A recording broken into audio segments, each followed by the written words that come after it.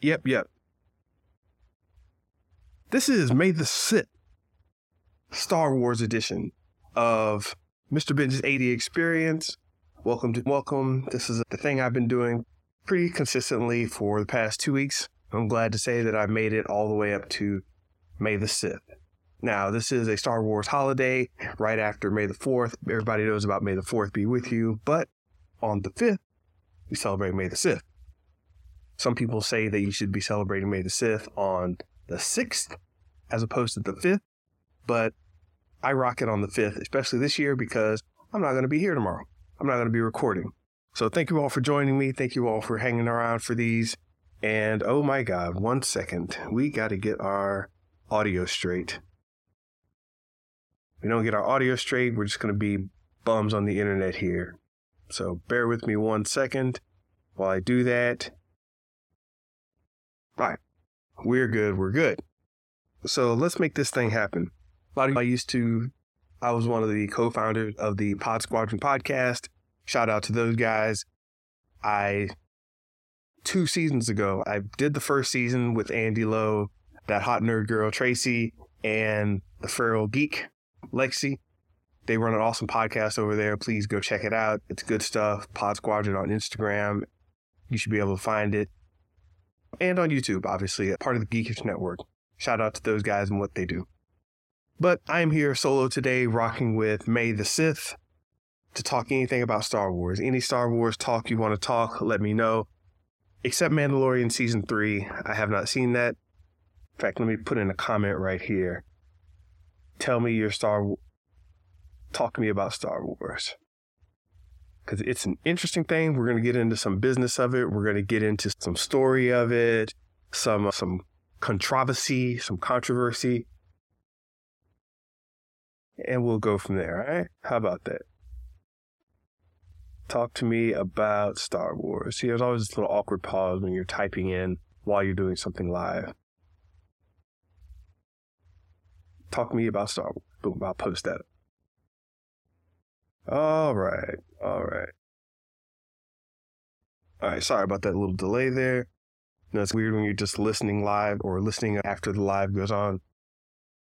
Maybe I'll cut some of that out and shorten it up. But I might not because I don't always feel like doing post-processing. All right. Once again, everybody, thanks for joining me. Yeah, May the 6th. Star Wars is one of those classic properties that exist, and it's been going around for an amazing 40 plus years.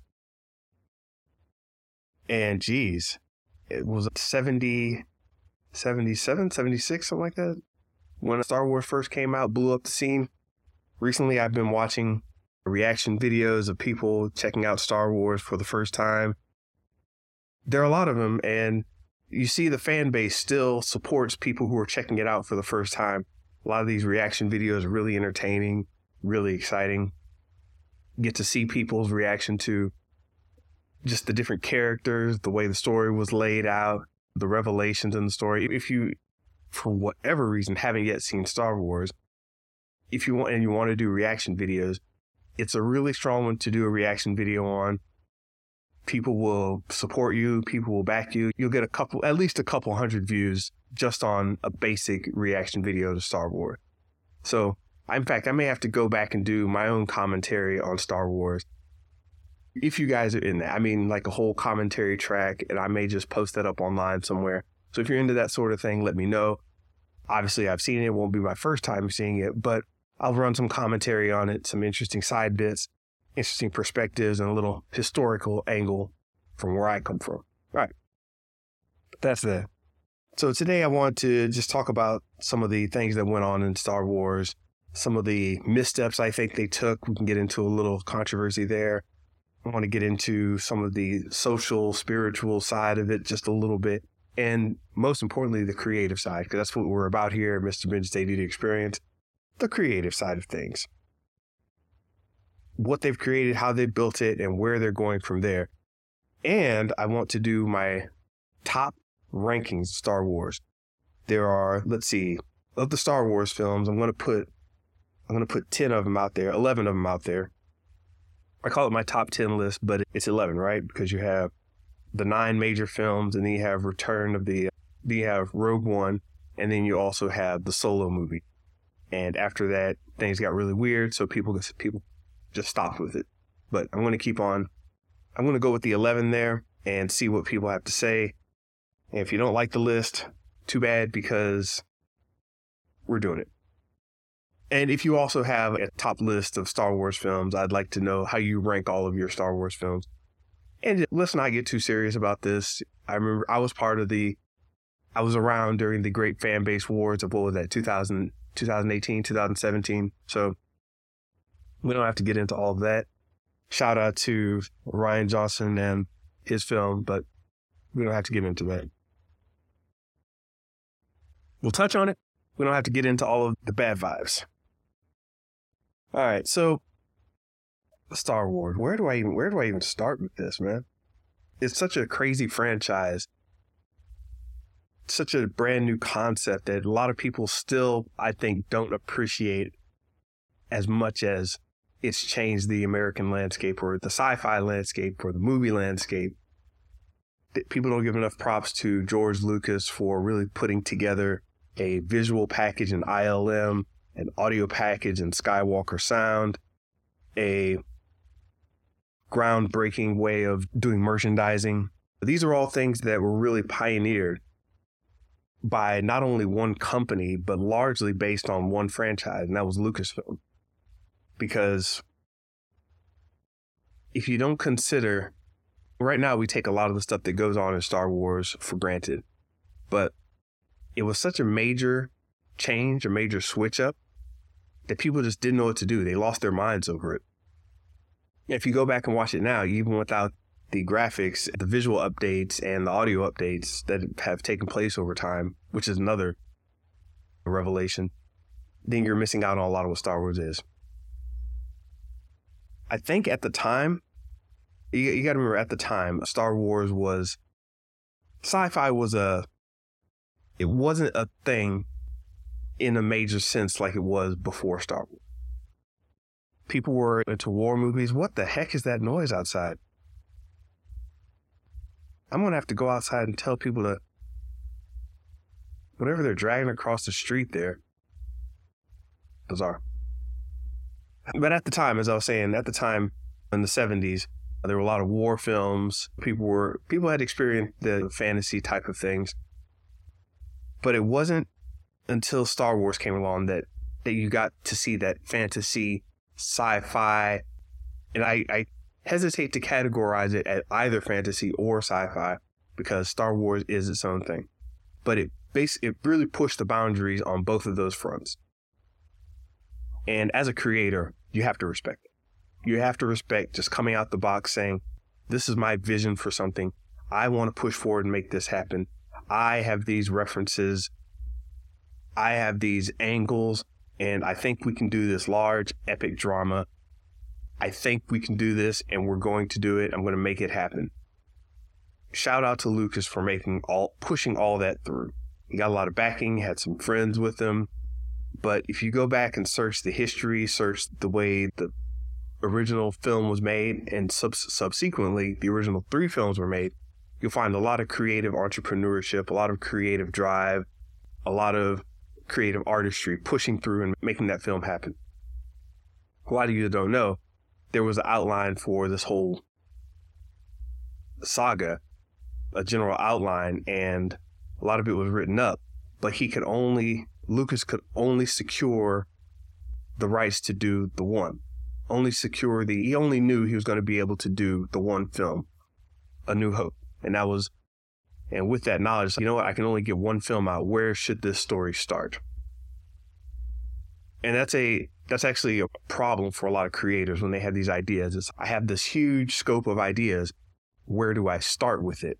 Where does my beginning and end? Where do I put a chapter points on and say, this is the story I want to tell, the part of the story, the segment of the story, the segment of the saga, I should say. Which story can I pull out of this entire saga that's going to represent what the whole thing is all about? It's going to set the tone for everything else. Because even if in his mind, Star Wars had so many other things going on, there had to be something that he held on to or that the people could latch on to as their core bit of the story. And this is very important when you're coming to the audience for the very first time. You're coming to the stage and you're saying, here's my entry into this landscape. Here's what I'm saying. I don't know how a lot of manga does it. Usually the manga starts with a singular character and not such a wide and expansive world. But that's what happened with Star Wars. We got a large world, but we were also able to focus on one character's drama. And that's very easy for movie audiences to pick up on, that one character, that one little story.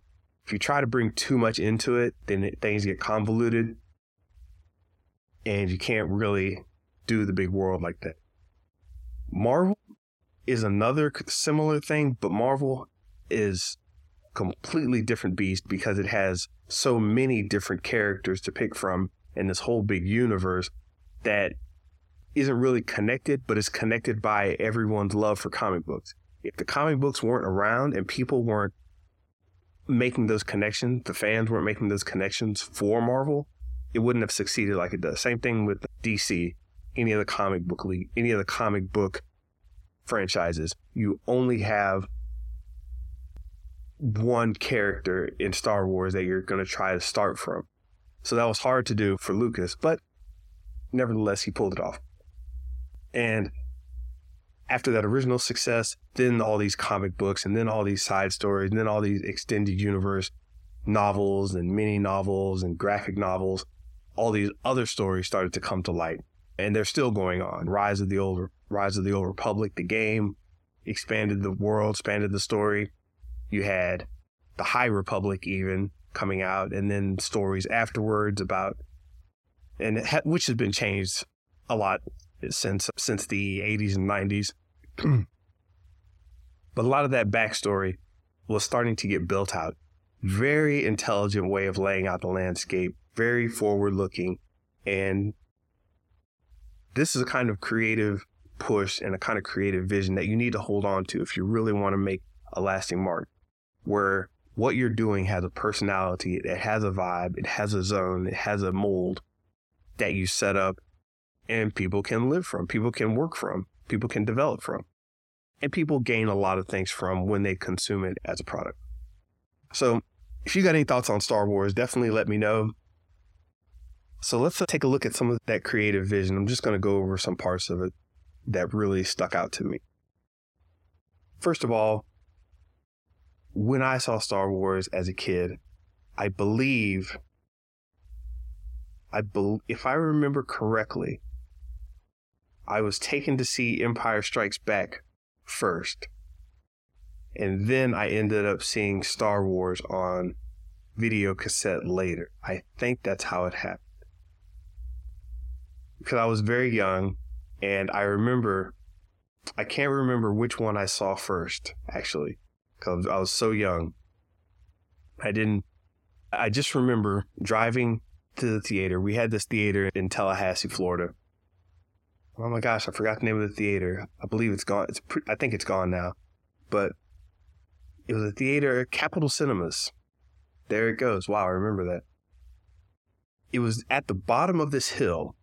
And the thing is, you would drive down Monroe Street, and at the top of the hill is where you would start to make your way off. It was like not an off-ramp, but you would make your way off the main road down this winding switchback type of canyon hill.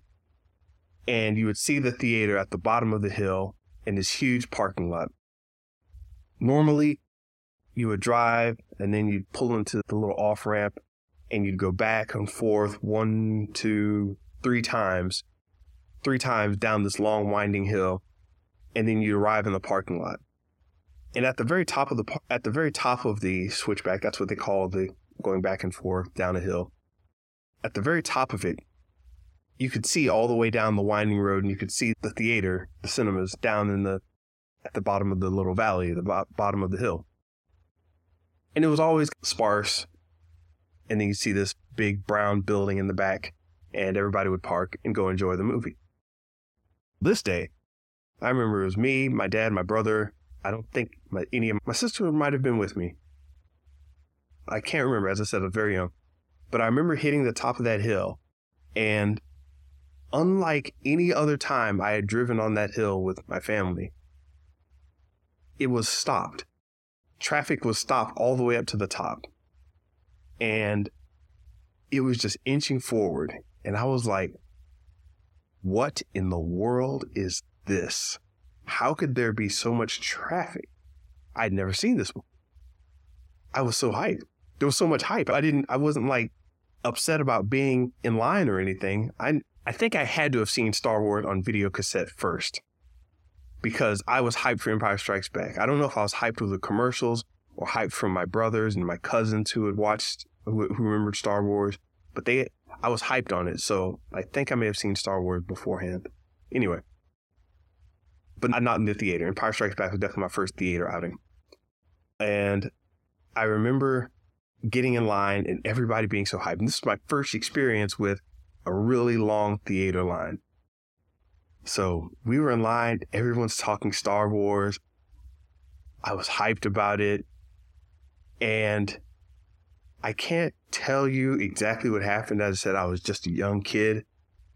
But my God, because of that one movie, I remember the smell of the theater, happy people in line, families, the buzz about the movie, the spectacle. And this was before we were in the theater, before we even sat down. Everybody was just buzzing about this movie.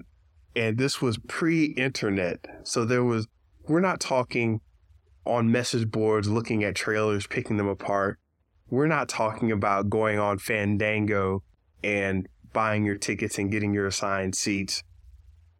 We're not talking about getting the critics' reviews on Rotten Tomatoes and comparing them with audience reviews. This was just a bunch of hype fans, a bunch of hype people going to see this movie, Star Wars. And we all piled in that theater. I remember it just being packed. You could smell the popcorn, you could smell the hot dogs. I'd like to get nachos when I went to this theater. I remember I would always get nachos, and I didn't like spicy food, but I always ate the nachos with the jalapenos, and I had the big cup of Sprite. That was my thing. That's my jam. That's what I love. Y'all can have popcorn if you want. I had the nachos with jalapenos and Sprite. It was great. Such a great childhood memory. Entire theater packed full of people. And I want to say my mom was there too, but I can't remember. Sometimes my mom she'd like to take a break and would let us go to the movies, and she would just take a break at home, just chilling out. I think we did that a lot. My mom, she didn't always like going to the movies, and she wanted that break, so she would do that. But nevertheless, a great family event. There were at least 4 of us there, I remember. And man, let me tell you,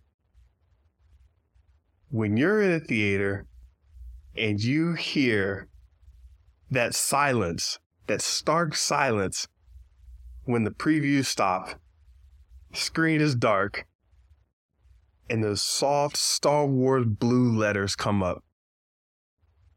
A long time ago in a galaxy far away.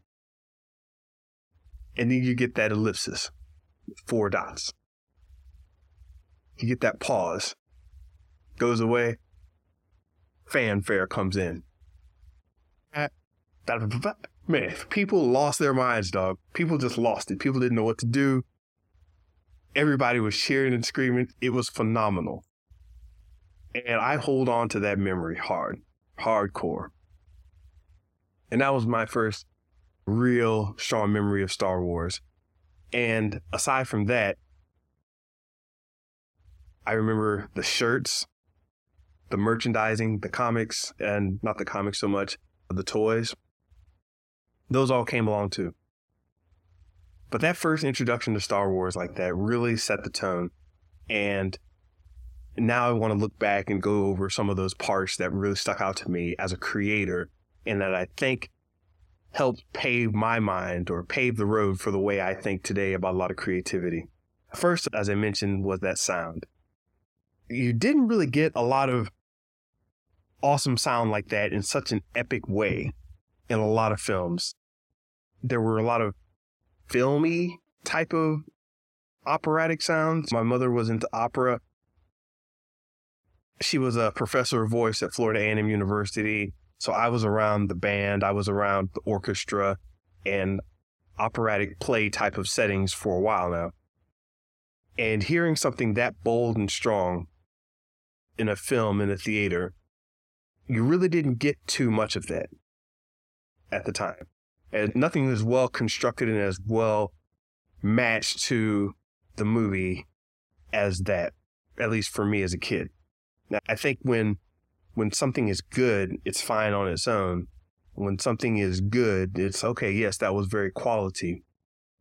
But when it all wraps up together in this one product, I think when each of those parts can shine like that, it really makes it that much stronger. Ironically, another thing that I remember was Indiana Jones having a very strong presence because of that score. And there, once again, Lucasfilm. So it really got me thinking about the audio in that respect. Transformers did a pretty good job. Some other films I remember from that time. I don't know, but that stuck out to me, that Skywalker sound. And we were in one of the early theaters that had a really nice sound system at the time. And I remember, wow, the sound is hidden. This is the first time we were hearing like that little THX crescendo of that whole thing. That was just starting to be a thing at some point, but definitely not sure if it was in Star Wars back then or Empire Strikes Back, but that was that era when all of that was starting to become a thing, when sound was really starting to get pushed. And this is me at the forefront, at the dawn of this new audio experience.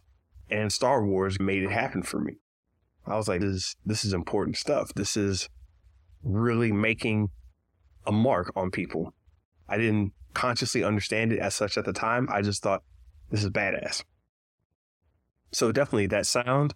And if you think back to, and you can still see people who react to Star Wars today, they'll compliment the sound. They're like, wow, the sound's really good. The audio is what it's supposed to be. It's very iconic. Let's see. Let's just talk about some different things. There's Vader, his breathing. It's just iconic. You could always go around and people know what you're talking about. People get the reference. It's just that strong. After all these years, it's just that strong. The sound of lightsabers. That classic sound. And it's persisted all through time. And when someone makes a sound that sounds like that, they try to avoid sounding like that because they're like, oh yeah, you sound like a lightsaber. What are you trying to do? People can't even make their own sounds now because they sound like something that Skywalker sound made. There was, what else? Of course, the screaming sounds of the starships, the X-Wings, the TIE Fighters. TIE Fighters had a very specific sound. The X-Wings and the destroyers all had their sounds. So it was just such a rich audio landscape that you had to really appreciate it for what it was. Like, man, this is kicking, this is hitting. And I could go on about that. There were the sounds of the monsters and the creatures involved. It was just an amazing level of personality that I continue with. So Skywalker sound, man, props to them. If you haven't really listened to Star Wars on a nice system, you're missing out. You should definitely go back and try it out on a nice system. It holds up even today, and that epic feel is still there.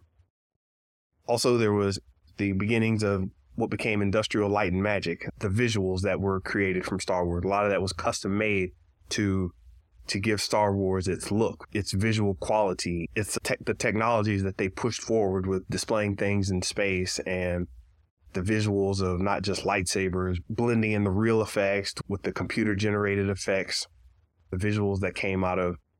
A lot of work was done in conjunction with, I believe a lot of it was done in conjunction with Jim Henson and the puppeteering that they did there in order to make Jabba the Hutt, in order to make all the characters from the cantina and so forth. I think there was a lot of collaborative work done there.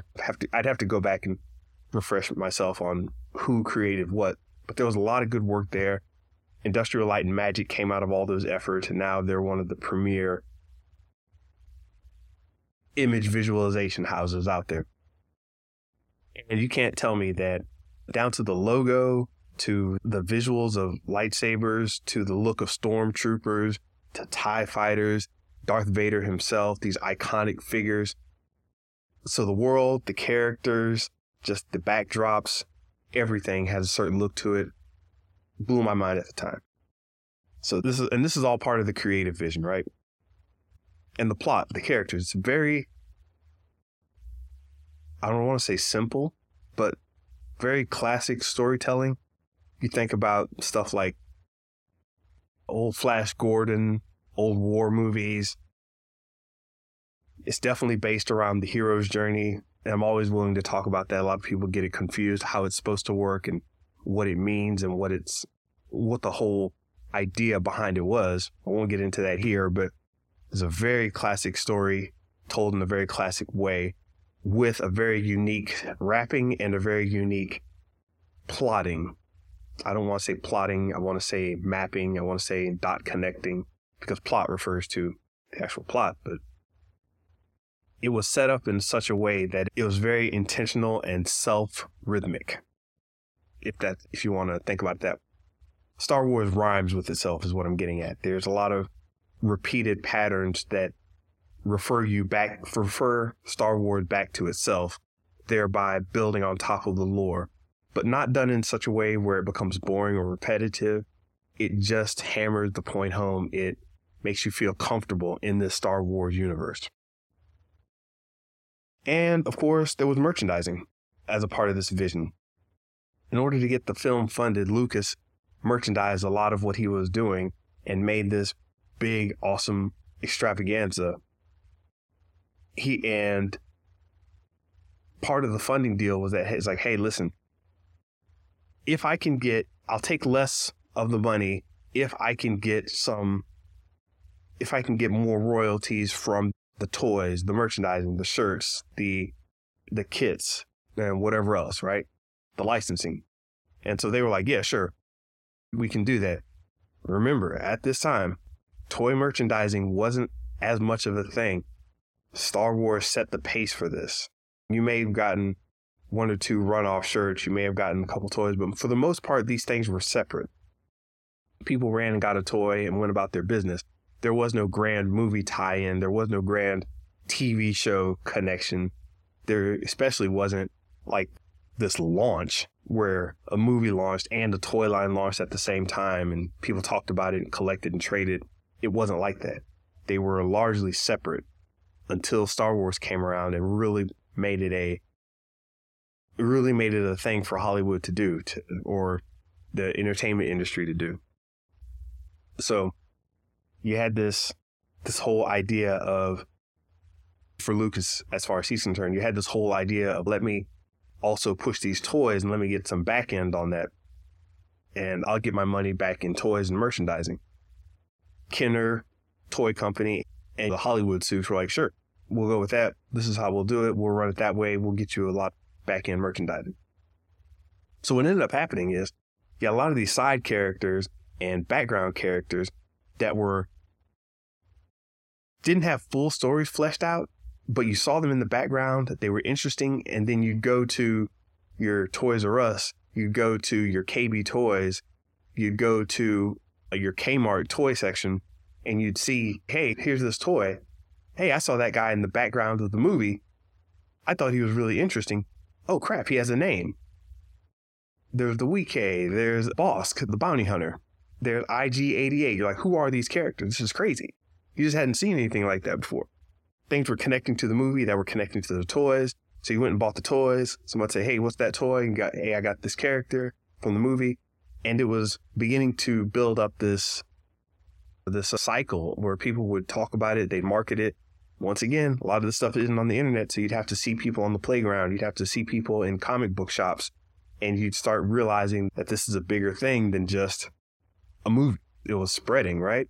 People would have collections. There were only a couple back then. It was like G.I. Joe, Transformers, Star Wars, to a lesser extent, Thundercats. But you'd have these big collections, and you'd go to someone's house and you'd start seeing, not even go to someone's house, but you'd read a magazine and you'd hear about somebody with the Star Wars collection. They'd have all of their figures lined up on a wall.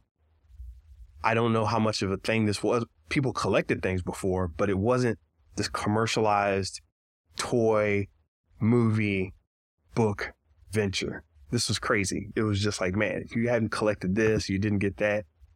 And don't get me started with the mail-in offers, the special exclusive offers. That Boba Fett with the firing rocket. Like, they didn't make too many of those because of, dangers of poking people's eyes out or whatever. So they created this Boba Fett character, the one you got. And you had this Boba Fett character that everybody was scrambling to get. It was almost urban myth, right? That you had this character, and some people will tell you, yeah, I had one, and other people would lie to you and say they had one. So it was this crazy era of toy merchandising that got people swept up into it. And what was interesting about the toys is in between the movies coming out, you had to ask yourself, what did people do in the meantime? Because right now we can speak over the internet. So between the time of the movies coming out, people would buy the toys, they'd buy the comic books, and they would watch these specials on TV about, hey, here's some behind the scenes of Star Wars. A lot of your DVD extras that you see or the Blu-ray extras behind the scenes, a lot of that stuff would get shown on TV after the movie came out. So the movie would come out, the toys in the movie would come out, the merchandising would come out, everybody would get excited about it, then it would hit home video. Then when home video hit, everybody would once again get into the vibe of it, talk about it, watch it at home, have watch parties with their friends, buy toys. Again, you'd have TV specials coming out. After the home video market, you'd have television specials coming out. And then at some point, they may play it on TV as a special airing, maybe a one-time thing on a Friday or Saturday night or a Tuesday night. People would sit down and all watch Star Wars all at the same time because it's not like you had streaming where you could watch it when you wanted to. So it was this whole thing. And by the time that wave was dying down, they would start prepping you for the next movie. They're like, hey, listen, this other movie's coming out. We have Empire Strikes Back. We have Return of the Jedi coming out. It was a whole success. Speaking of the next idea after merchandising was the trilogy. This whole idea that you got 3 movies that were all connected, it wasn't so much of a thing back then. You may have had some underground art house movies that were loosely connected. You may have had a couple sequels that were connected, but they felt like, oh, well, that movie succeeded. Let's do it again. And let's have another character. Okay, let's have these characters do the same thing on the beach, or let's have them do it somewhere else. Or maybe you got like a James Bond where they weren't really sequels. They were just more movies in that same vein. But a trilogy where you're like, there's going to be episodes 4, 5, and 6. What's this all about? Crazy time. But that's enough of the history of that. I guess I'm saying that to say this whole creative thing, there were so many different creative individual elements of it that made sense back then. I wonder what the creative thing is going to be that blows people's minds in the future. And maybe it'll come from Star Wars. Maybe it'll come from something else. Maybe people won't even see it as groundbreaking until it is groundbreaking. I think the TV shows, the streaming shows on Disney Plus may have tried to start into that a little bit, but I think Marvel may have actually overtaken them in that regard, but we'll get to that later. And yeah, the characters. So after the merchandise, you got this trilogy, 3-part story, crazy, everybody's mind is blown. And then you've got the character. You've got this incredible array of opposing characters, right? That always, and we're talking about the mirroring, the rhythm of Star Wars, how it rhymes with itself, there's not just, and people say, oh, it's too simple. There's a black and a white, a good guy and a bad guy. It does a lot of different interplay with how you look at things. There's a lot of, it's an extremely complex layer of things, right? And you may not see it as such because it seems so simple, but it's finely tuned for something to be this basic, this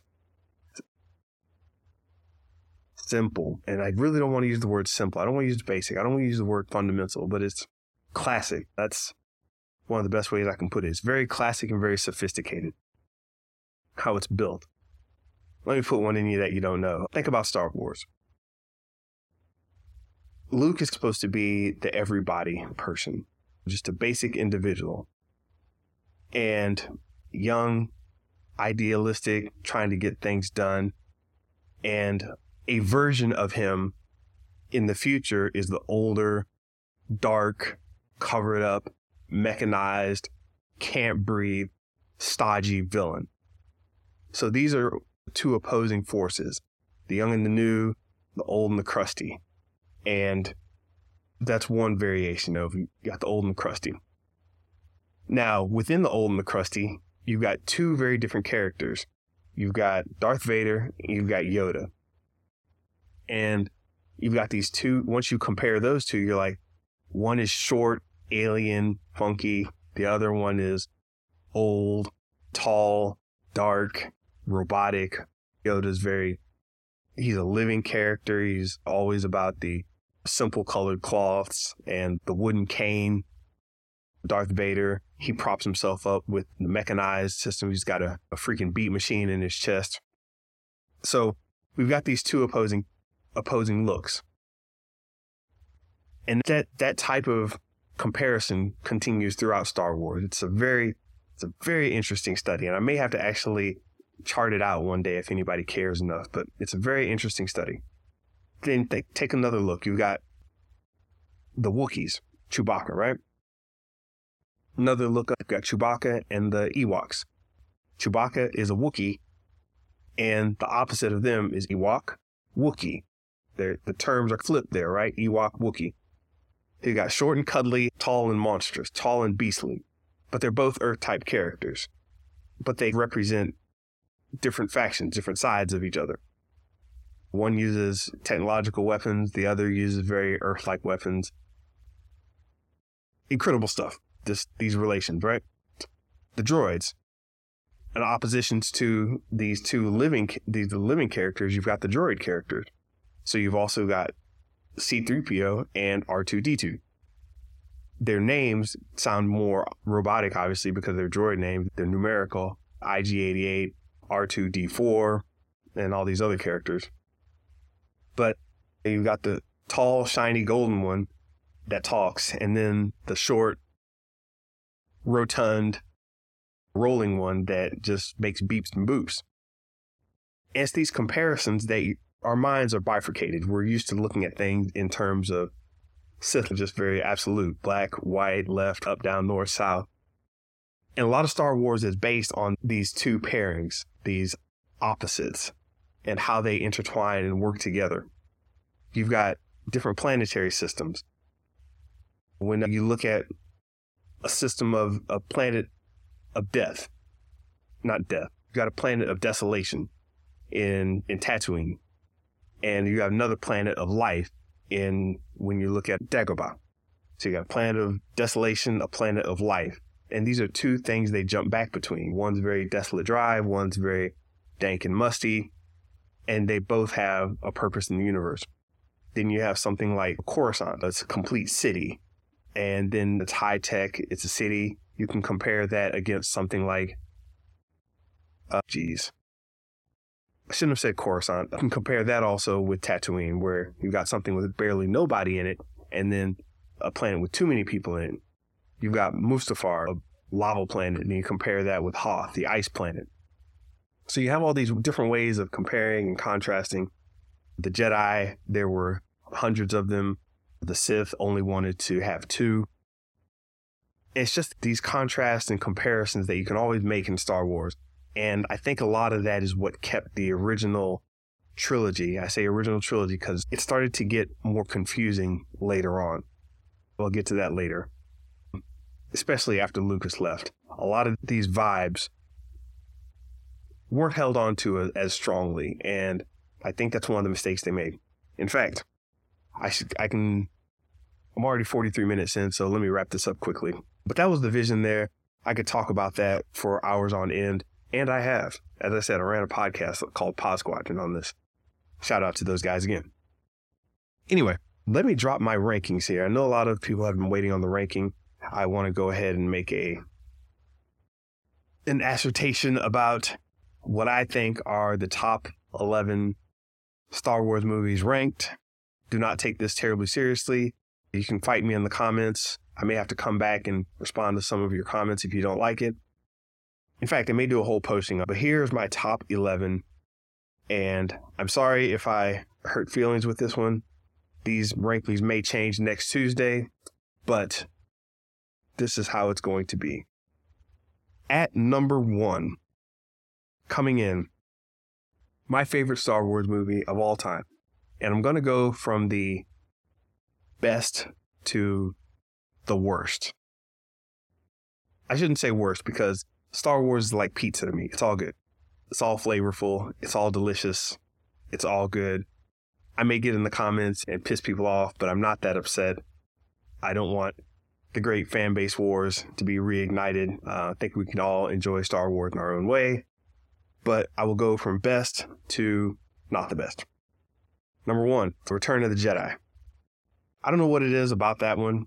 I think that Luke finally figuring out what the hell is going on and not embracing his dark side, but becoming fully aware of what's going on. There were a lot of key little elements in there.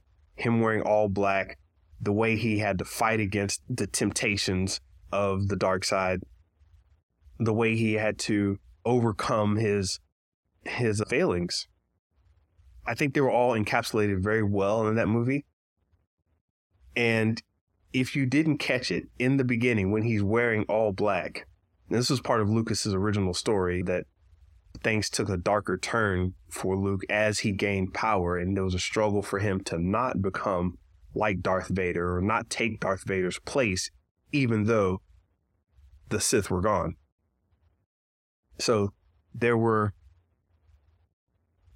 at the very beginning of Return of the Jedi, if you remember, he's in all black, very calm, very confident, but not a very pleasant force. First thing he does is puts on a force choke to 2 Gamorrean guards, pig guards. And even as a kid, I remember, I was like, he did the little hand motion that Darth Vader does, and they started choking those dudes just with the force. That's something the Sith do. And it's not really a light side power. So you start seeing him playing with the dark side right off the bat. And that's what made the whole saga interesting to me, because you had this backdrop, this foreshadowing of, man, they warned us about this. Are we in a cycle? Are we stuck? So that was a problem. And it's a little simple way to tell a lot of story without telling a lot of story. It showed instead of telling. Usually in visual movies like this, you can say a lot by doing and showing just a little. And you should do that in a visual medium. And even a literary medium. But the point is, you're expressing what happens in the world, not telling somebody in text like, hey, listen, he's like this, not a blah, blah, blah. It's expressing the story. Like, he's got these tendencies, and it says a lot more just by that little action. Anyway, so Return of the Jedi really hit for me. At the very end of it, people miss a lot of what was going on, but relying on your friends, bringing family together, your spirituality never really goes away. You can be reborn and still be saved at the very end. It touches on a lot of different angles, and it really just stuck with me. So even after watching them all as a kid, seeing Empire Strikes Back, I think Return of the Jedi really hit strongest for me just because of the way it transformed. Next up, number 2, Empire Strikes Back. I think this was the first movie I had seen that really left me on a cliffhanger like that. And as I said, it still had the vibes as a kid, being the first one I remember in the theater. Empire Strikes Back just hit me so hard with the ending and promising of a next movie. The revelation in there that was one of the best movie twists in history. People weren't looking for it. People didn't see it coming. Minds were blown. And it's amazingly still subdued as a secret to people who aren't in the Star Wars universe. So if you watch Star Wars for the first time, you catch these twists. Very fascinating stuff. Check out some first-time reactions of Empire Strikes Back who had never seen it especially people who didn't know about the twist. Even if they've heard the phrase, it still hits them. Really good stuff. So that was number 2. Number 3, A New Hope. So yeah, the first trilogy gets my thumbs up. That was definitely the thing that made it happen. A New Hope, as I said, set the stage. If you go back and watch that movie, it's pretty amazing because the main character doesn't show up in the film for the first several minutes. It's as far as movies are concerned, it's quite a long time before the star actually makes his way into the movie, which is phenomenal. Off the bat, usually with movies, they try to say, okay, here's the character, follow the character, follow the character. But they did such a good job in world building that they set up the villain, they set up the conflict, they set up this political intrigue, they set up the princess and this whole idea of a rebellion. They set up this whole world well before you get to Luke, which is very important, very key, and just interesting. And I don't know how many movies have done it like that. It's hard to pull off because you want to get in and care about a character. And this movie didn't put the character right up front. So there's a lot of good things to be said about New Hope. Ended up at my number 3. Now we're getting to the interesting ones. Where is he going to go from here? Where is he going to go from here? At number 4, my top Star Wars movies of all time. Revenge of the Sith. This movie, I really rock with it. There's so much tension you're getting with Anakin and Obi-Wan representing 2 changing forces, where you had this whole idea of Jedi and the Jedi Order, and it's got to a point where it starts pulling apart. The Sith drove a wedge between them. And one of the scenes that really shocked me was when you saw them pull out their lightsabers on each other for the first time, and it was 2 blue lightsabers going up against each other. That blew my mind. I was like, no, they're 2 blue lightsabers. You're both friends. You're both family. Stop fighting. It hit me in the feels, man. Seeing the genesis of this new era going into the next segment of Star Wars, just watching that all play out. It's like, how well of a story can you tell when you already know where it's going? I think this played out very strong. I really enjoyed Padme's story leading up to Anakin's emotions being out of control, leading into conflict, leading into the building of the Empire. I was really big on the political stuff, so I really liked that. So Revenge of the Sith comes in at number 4 for me. Number 5. The Phantom Menace. Yes, The Phantom Menace. People are probably starting to scratch their heads. Hey, where's this other film? I don't believe you put The Phantom Menace up this high. I put The Phantom Menace up this high. I liked what they were doing. I thought it built up the world from a familiar yet a good point. There was a lot of politics involved. You're talking about this big world, this empire. I tend not to look at these movies individually. I think this is why it's up so high. I tend to look at them as a large spanning story, and this is going to explain some of my choices to you.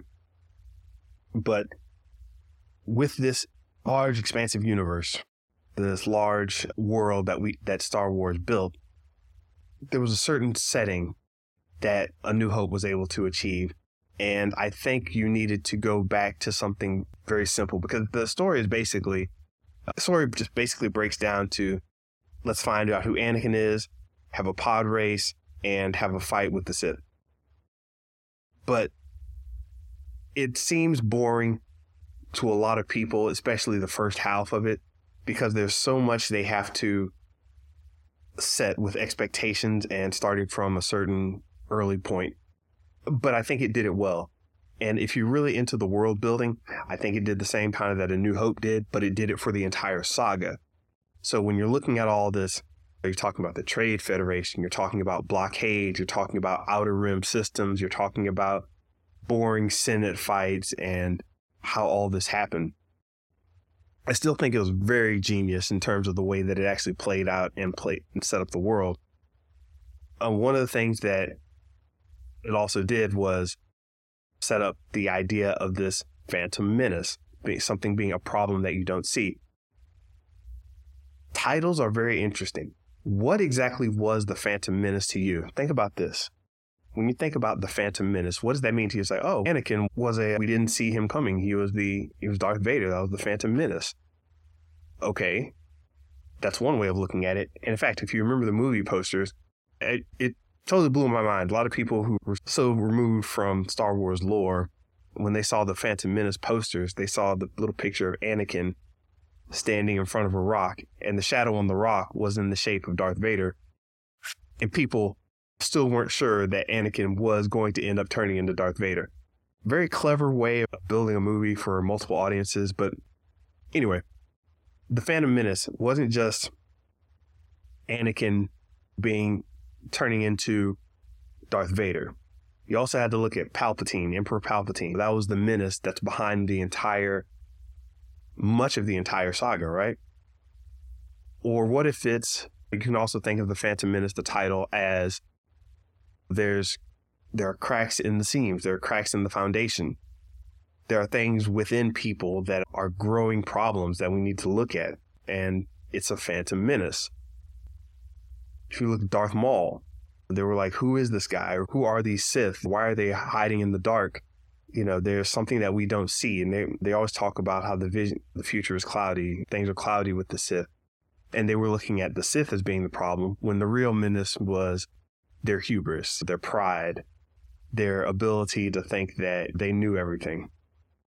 And I think a lot of that was really set forth in the movie The Phantom Menace. So a theme that plays its way all the way through Star Wars. In fact, we just talked about The Last Jedi, The Return of the Jedi. If you look at what Luke was, this idea of a Phantom Menace is still going on. Is Luke going to become a problem? We've got evils within us. Very awesome stuff. And that title is freaking brilliant. And it really touches on a cornerstone of what Star Wars is all about. So Rogue One jumps in as my 6th favorite movie. Not too much to say about this one. It was a great lead in to A New Hope. Once again, it's like, how do you have a story that tells a story that you basically already know? This was just a reiteration of a tale. You didn't need anything new. You just needed something to fill in the blanks, fill in the gaps. Nothing groundbreaking here, but you were able to tell a story that expressed how important all of the movies were at that time. And if you think about it, you've got 3 movies before, 3 movies after Rogue One in terms of timeline. And this was a pivoting point. At any pivot point, there's a lot of change. There was a death, destruction. And the way it built up was just, it was sold as such. It was sold as a regular movie, but a lot of people weren't prepared for all of the death that would happen in that movie. And in fact, it ends with the idea of a Death Star. So a major portion of this movie was just about loss. And after loss, what comes after that? A New Hope. So the cycles never end. You lose, things are built on top of that. You have a New Hope. So I really liked this film. It filled in a lot of holes in the lore. You got to see some remnants of Jedi temples that fill out a little more of that stuff that we didn't get in the prequels. Showed you how it was treated in the original trilogy. So just a very solid film to me. It stands on its own and was able to actually separate a little bit from the Star Wars lore. They played a little differently with the side story idea. And I think that was worked out very well as a side story. We got to see titles done a little differently. We got to see characters expressed a little differently in terms of people outside of the main Jedi, Sith. People, when they think of Star Wars, they only think of Jedi and Sith. This movie got them out of that binary situation a little more. Worked out very well for me. And it comes in at number 7. Number 7, Attack of the Clones. Yes, I just did it by saying Attack of the Clones. I know I left out a lot of your favorites. Sad but true. Attack of the Clones I really liked, and a lot of people clown it for certain scenes. The love story was a little awkward here and there, but it did its job to me. And it told a good story. It had people miss out on the fight scene between Jango Fett and Obi-Wan Kenobi. A lot of people forget that. You got to see Dooku do his thing, how you got to see the infiltration, so more political intrigue. I think the political stuff really slowed down a lot of the way the story was told, but I enjoyed it. As I said, with The Phantom Menace, it set the tone for a larger understanding, and it's still a necessary film for me. I originally thought it was just a filler between 1 and 3, but over time I started to appreciate it on its own.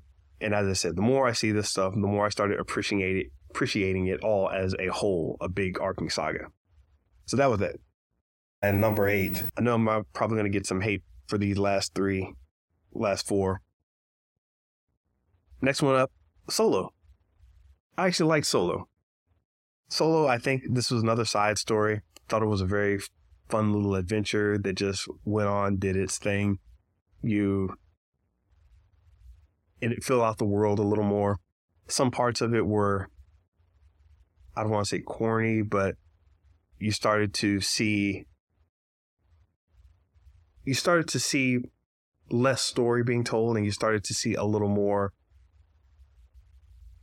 fluff being inserted in the story. You started seeing a little more people trying to say something instead of just presenting a story that happens to evoke a thought or have a story that evokes an idea. So instead of that, you got a little more of stuff being on the nose, stuff being a little more, hey guys, we're trying to tell you something. And you got a little more of that coming through. I tend not to like that in my stories. I tend to like the story being the ultimate push, and anything else that just happens to comes up, and it doesn't detract. I think there were some detracting moments in the story as they were telling it. But really expanding on the smuggler intrigue, the whole idea of the gangsters and that faction of Star Wars, I think there's a lot to develop there. And we ended up seeing more of that in Andor to a certain extent, but I really liked it. I'm going to wrap this up in a bit. We already hit the hour mark, so I don't want to take too long on these, but this is Star Wars. We can talk about this all the time. So after Solo at number 9, I am so going to get hate for this. At number 9, we have The Rise of Skywalker. I know, The Rise of Skywalker was a mess, a lot of problems, a lot of craziness going on. I enjoyed it, man. As I said, I enjoy all Star Wars, but The Rise of Skywalker actually put a lot of things to rest for me. It did its job clumsily in a lot of situations, awkwardly in others, but with The Rise of Skywalker, I think it did a decent job of bringing the story all together and wrapping up a certain chapter of what was jumbled beforehand. Jumbled. I'm talking about the last 2, which I was actually upset about for quite a while. But I no longer am upset about the last 2, but I thought it did a decent job of bringing stuff together. Yes, it was a mess. Yes, it was convoluted. It bounced from different place to different place. There was stuff shoehorned in. There was retconning, which I have a problem with a mistake in one movie and then another movie goes and overwrites that. I think that's problematic, but it brought stuff back. And if you really watch this on a nice system, as opposed to your laptop or your phone or whatever, if you really watch The Last Jedi, Return of the Rise of Skywalker, I thought it was very visually, it just really did a lot of stuff that was nice visually. It's hard to, unless you saw the scene with all of the different starships flying in, not just like Return of the Jedi ended with a lot of people coming together to fight the Empire. This really brought a lot of people together to fight. Say, no, we're now a new galactic force. We're all coming together now. So There was that whole vibe. Very important to see that played out for me in terms of the world being built out. The character of Rey, she got her closing, the idea of Skywalkers and that whole family line and saga and Palpatine, that whole thing. It was a way to wrap it all together. Thought it was competent. Not my worst. Here's where we get interesting. So yes, the last two, at next to last, and I know this is just going to tear a lot of people's hearts out, The Last Jedi. Beautiful film visually. Shout out to Rian Johnson. Very creative film. Tried a lot of interesting things. This is what creators should do, right? But I think Rian Johnson did what he did at the expense of the rest of the saga. Threw away what had been set up in all the films before it, in a lot of senses to me. Started to veer off the path, and people would complain that, hey, why did you do this? Or how dare you change that and that? And other people would say, hey, you needed to change. How do you grow? It's look, I understand that he grew and that it built on things. And this whole idea of, yes, the Force isn't relegated to just the Skywalkers. And I was thinking to myself, it never was. You saw the prequels. You saw like hundreds of Jedi. These people all weren't Skywalkers. What are you talking about? So I was confused by a lot of the reasons people gave me for such pushback, but I understand it. I understand that these points of view are valid. They just didn't match with my criteria. So in my criteria, I'm looking at the overall scale of things, and I think that it just felt a bit too jarring in how they played things out. What they did with Snoke, what they did with the idea of Jedi and Sith, and I even liked the Canto Bites. I thought that was pretty cool. Having the whole animals running, and some people thought it was a waste of time. Sure, but it worked for me. It played out. I thought a lot of the movie was a bit divergent, so having this one divergent scene in a divergent movie didn't matter so much to me. So Canto Bight was fine by me, that whole adventure. As I said, I still liked it, still enjoy it. Did some weird things in there that I would have pushed back against, but it worked for me. I just didn't feel that it needed to divert from overall story, and especially the movie before it. And this is why it ends up where it is, because the movie before it comes in at number 11, The Force Awakens. I told somebody The Force Awakens was my least favorite of the Star Wars movies, and they about lost their minds. The first thing they said was, "You don't like Rey?" And I think I was being attacked. As I said, it was the great fan base wars. So episode 7, The Force Awakens, it was basically a love letter to Star Wars. It was like, hey, we're Star Wars. We're going to bring back these old guys. We're going to have it play out in a certain way. It was competent, but I thought it was a bit uninspiring. Also, I didn't like the way they played Finn. And this goes back into other issues, but it was the first time I had seen what I call false advertising from Star Wars. When you had your boy Finn holding up a lightsaber, the idea for an incredibly rich story, a stormtrooper goes rogue and becomes a force for good. They have him holding a lightsaber, and he ends up getting laid out by a lightsaber by somebody else. Never had his comeuppance, and a lot of this was set up in The Force Awakens. So if you actually ask me, I do go back and forth between The Force Awakens and The Last Jedi as my least favorite.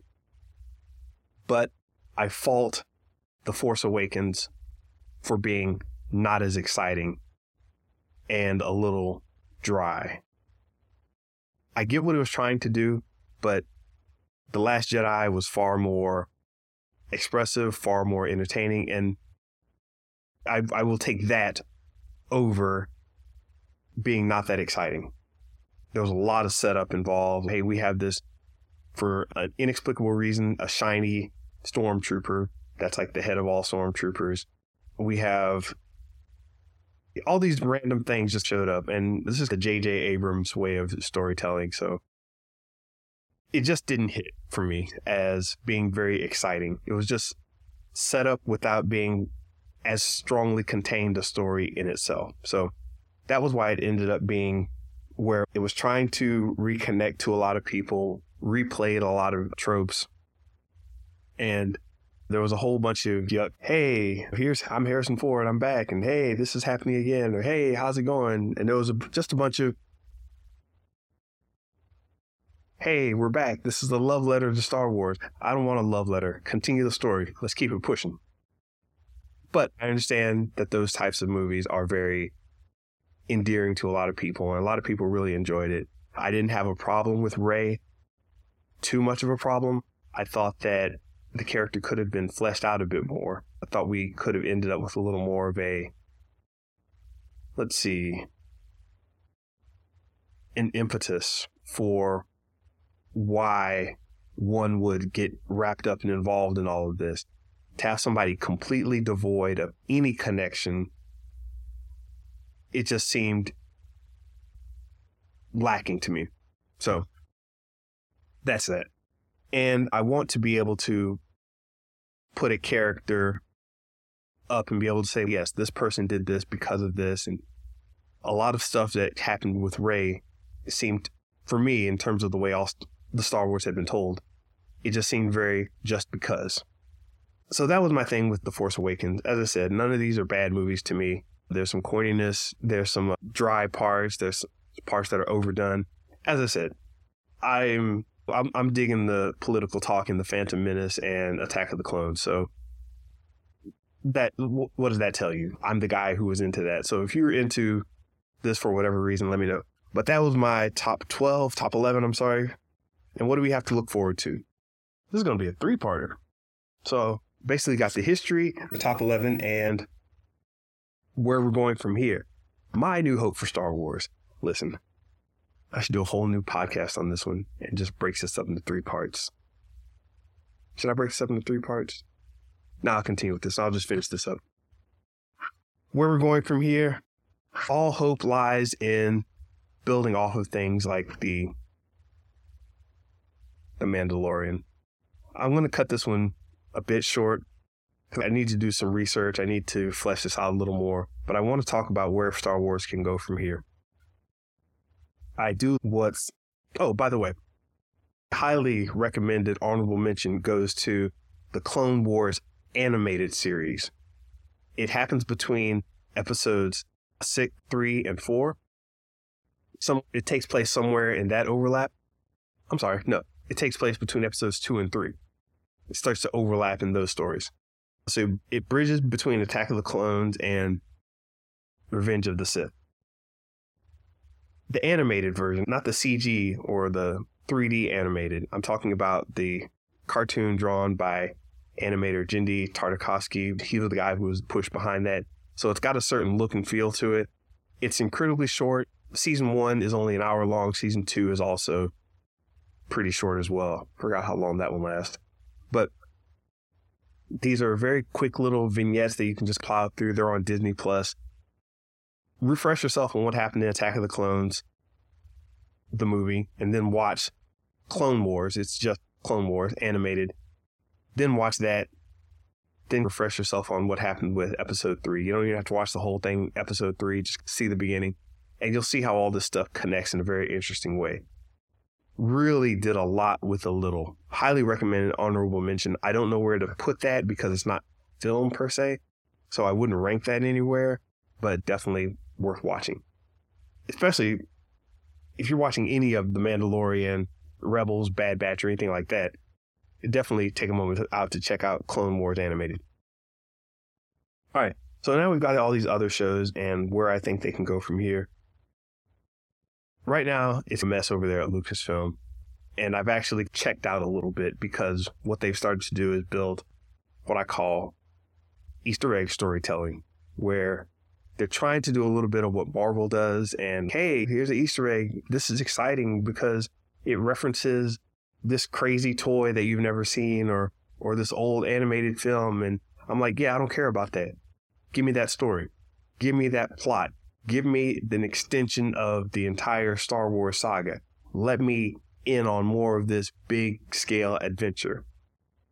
I think that the idea starts out good in all of these, with The Mandalorian, seasons 1 through 3, Bad Batch, Rebels. But I think they fall into the trap of not getting to the point and not sticking to the world building, character building story. I think you start to get into a lot of other stuff where you're just creating episodes that, hey, let's tell this weird backstory of X, Y, and Z and have this funny thing happen and reference that. And it's, sure, you can do world building and all that, but it can't come at the expense of telling a solid story. That's got to be in place. I need to care about these characters before you put them in a world. I need to understand how this world affects the overall plot. I need to understand why all of these things are coming together. I had almost lost hope until I saw Andor. And Andor was even too much for a lot of people. It was very slow, very plodding, but it was really good. You can't watch Andor off to the side and can't just be walking around the house with Andor playing in the living room. You have to actually sit down, watch it, take it in. And it's a little hard for people to do that now with Star Wars. Star Wars is a little more easily digestible. Not that Andor should have been anything different, but I think that's an example of going hard in one direction, and they did it well. Actually, I say that the Book of Boba Fett went hard in another direction, where you're doing the Easter eggs, the fan service, the wouldn't it be cool if kind of storytelling. And I think that has a place, but you see what happens when it's too separated from the main story. And on Andor, I think we see the other end of that, where when you're too far into the weeds of Star Wars, where you're too ingrained in how does one character fly from one location to another and really get some lean in television. I think it was a bit too much for people's taste. If you ever had a really highfalutin dinner or a really heavy 7-course meal, you understand that sometimes those big dinner outings, those really serious dinner outings, can be a little too much, where it's okay, cleanse my palate. I gotta make sure I don't eat beforehand. Okay, I gotta eat this before I eat that. I need to pair with just the right drink. It's so much work to enjoy something like Andor. Not that it doesn't pay off, but that was another extreme. So I think they're still finding their footing after being separated from George Lucas. Did George Lucas have goofy ideas? Yes. Did he need to be reined in? Yes. Probably. But I think we're starting to see what happens when you go farther and farther from the, not source material, from the source idea, the creative genesis. And for any creator, if you've got something good, you need to really understand how to grow that thing and not try to cut off a chunk and just say, we're doing this over here. This is how I like to. Respect the nature of what was built. Respect the reasons that a lot of these things were constructed in the first place. As I said, Andor really blew my mind in terms of what was possible, even with the realization that it was probably a bit too much for people. As I said, it's like that 7-course meal that you have to book days in advance, that you have to don't eat anything the day before, get your reservations, wear the right clothes, drive up some windy mountain hill, all this preparation, reading about the proper foods and blah, blah, blah. It's like, sometimes you're just like, hey man, can I get seconds on this? Can I get another plate of this? As I said, Star Wars is like pizza, a good pizza. And when you start to play with that formula, you start to you start getting into dangerous territory. At some point, you're like, what are you doing? Anyway, that's that. I do have faith in Star Wars. I will get back on Disney Plus at some point, and get through Bad Batch, the new season of Bad Batch. I will get through Mandalorian Season 3, which I haven't done yet. But for right now, I'm saying Star Wars is still good, still like pizza. It's a mess right now. I'm going to get back into it. Hope you all enjoyed that. And I'll probably make some reels from this because I got a lot of good information here that came up. But this is a creative powerhouse. Hope you all enjoyed it. Have a happy May the 6th. Take care. Hey, thanks for joining me on this podcast. You all make everything I do possible, and I really do appreciate it. So even if you've got me on social, please visit MrBenja.com and see what's happening and how deep the rabbit hole goes. All right, I'll see you next time. Peace.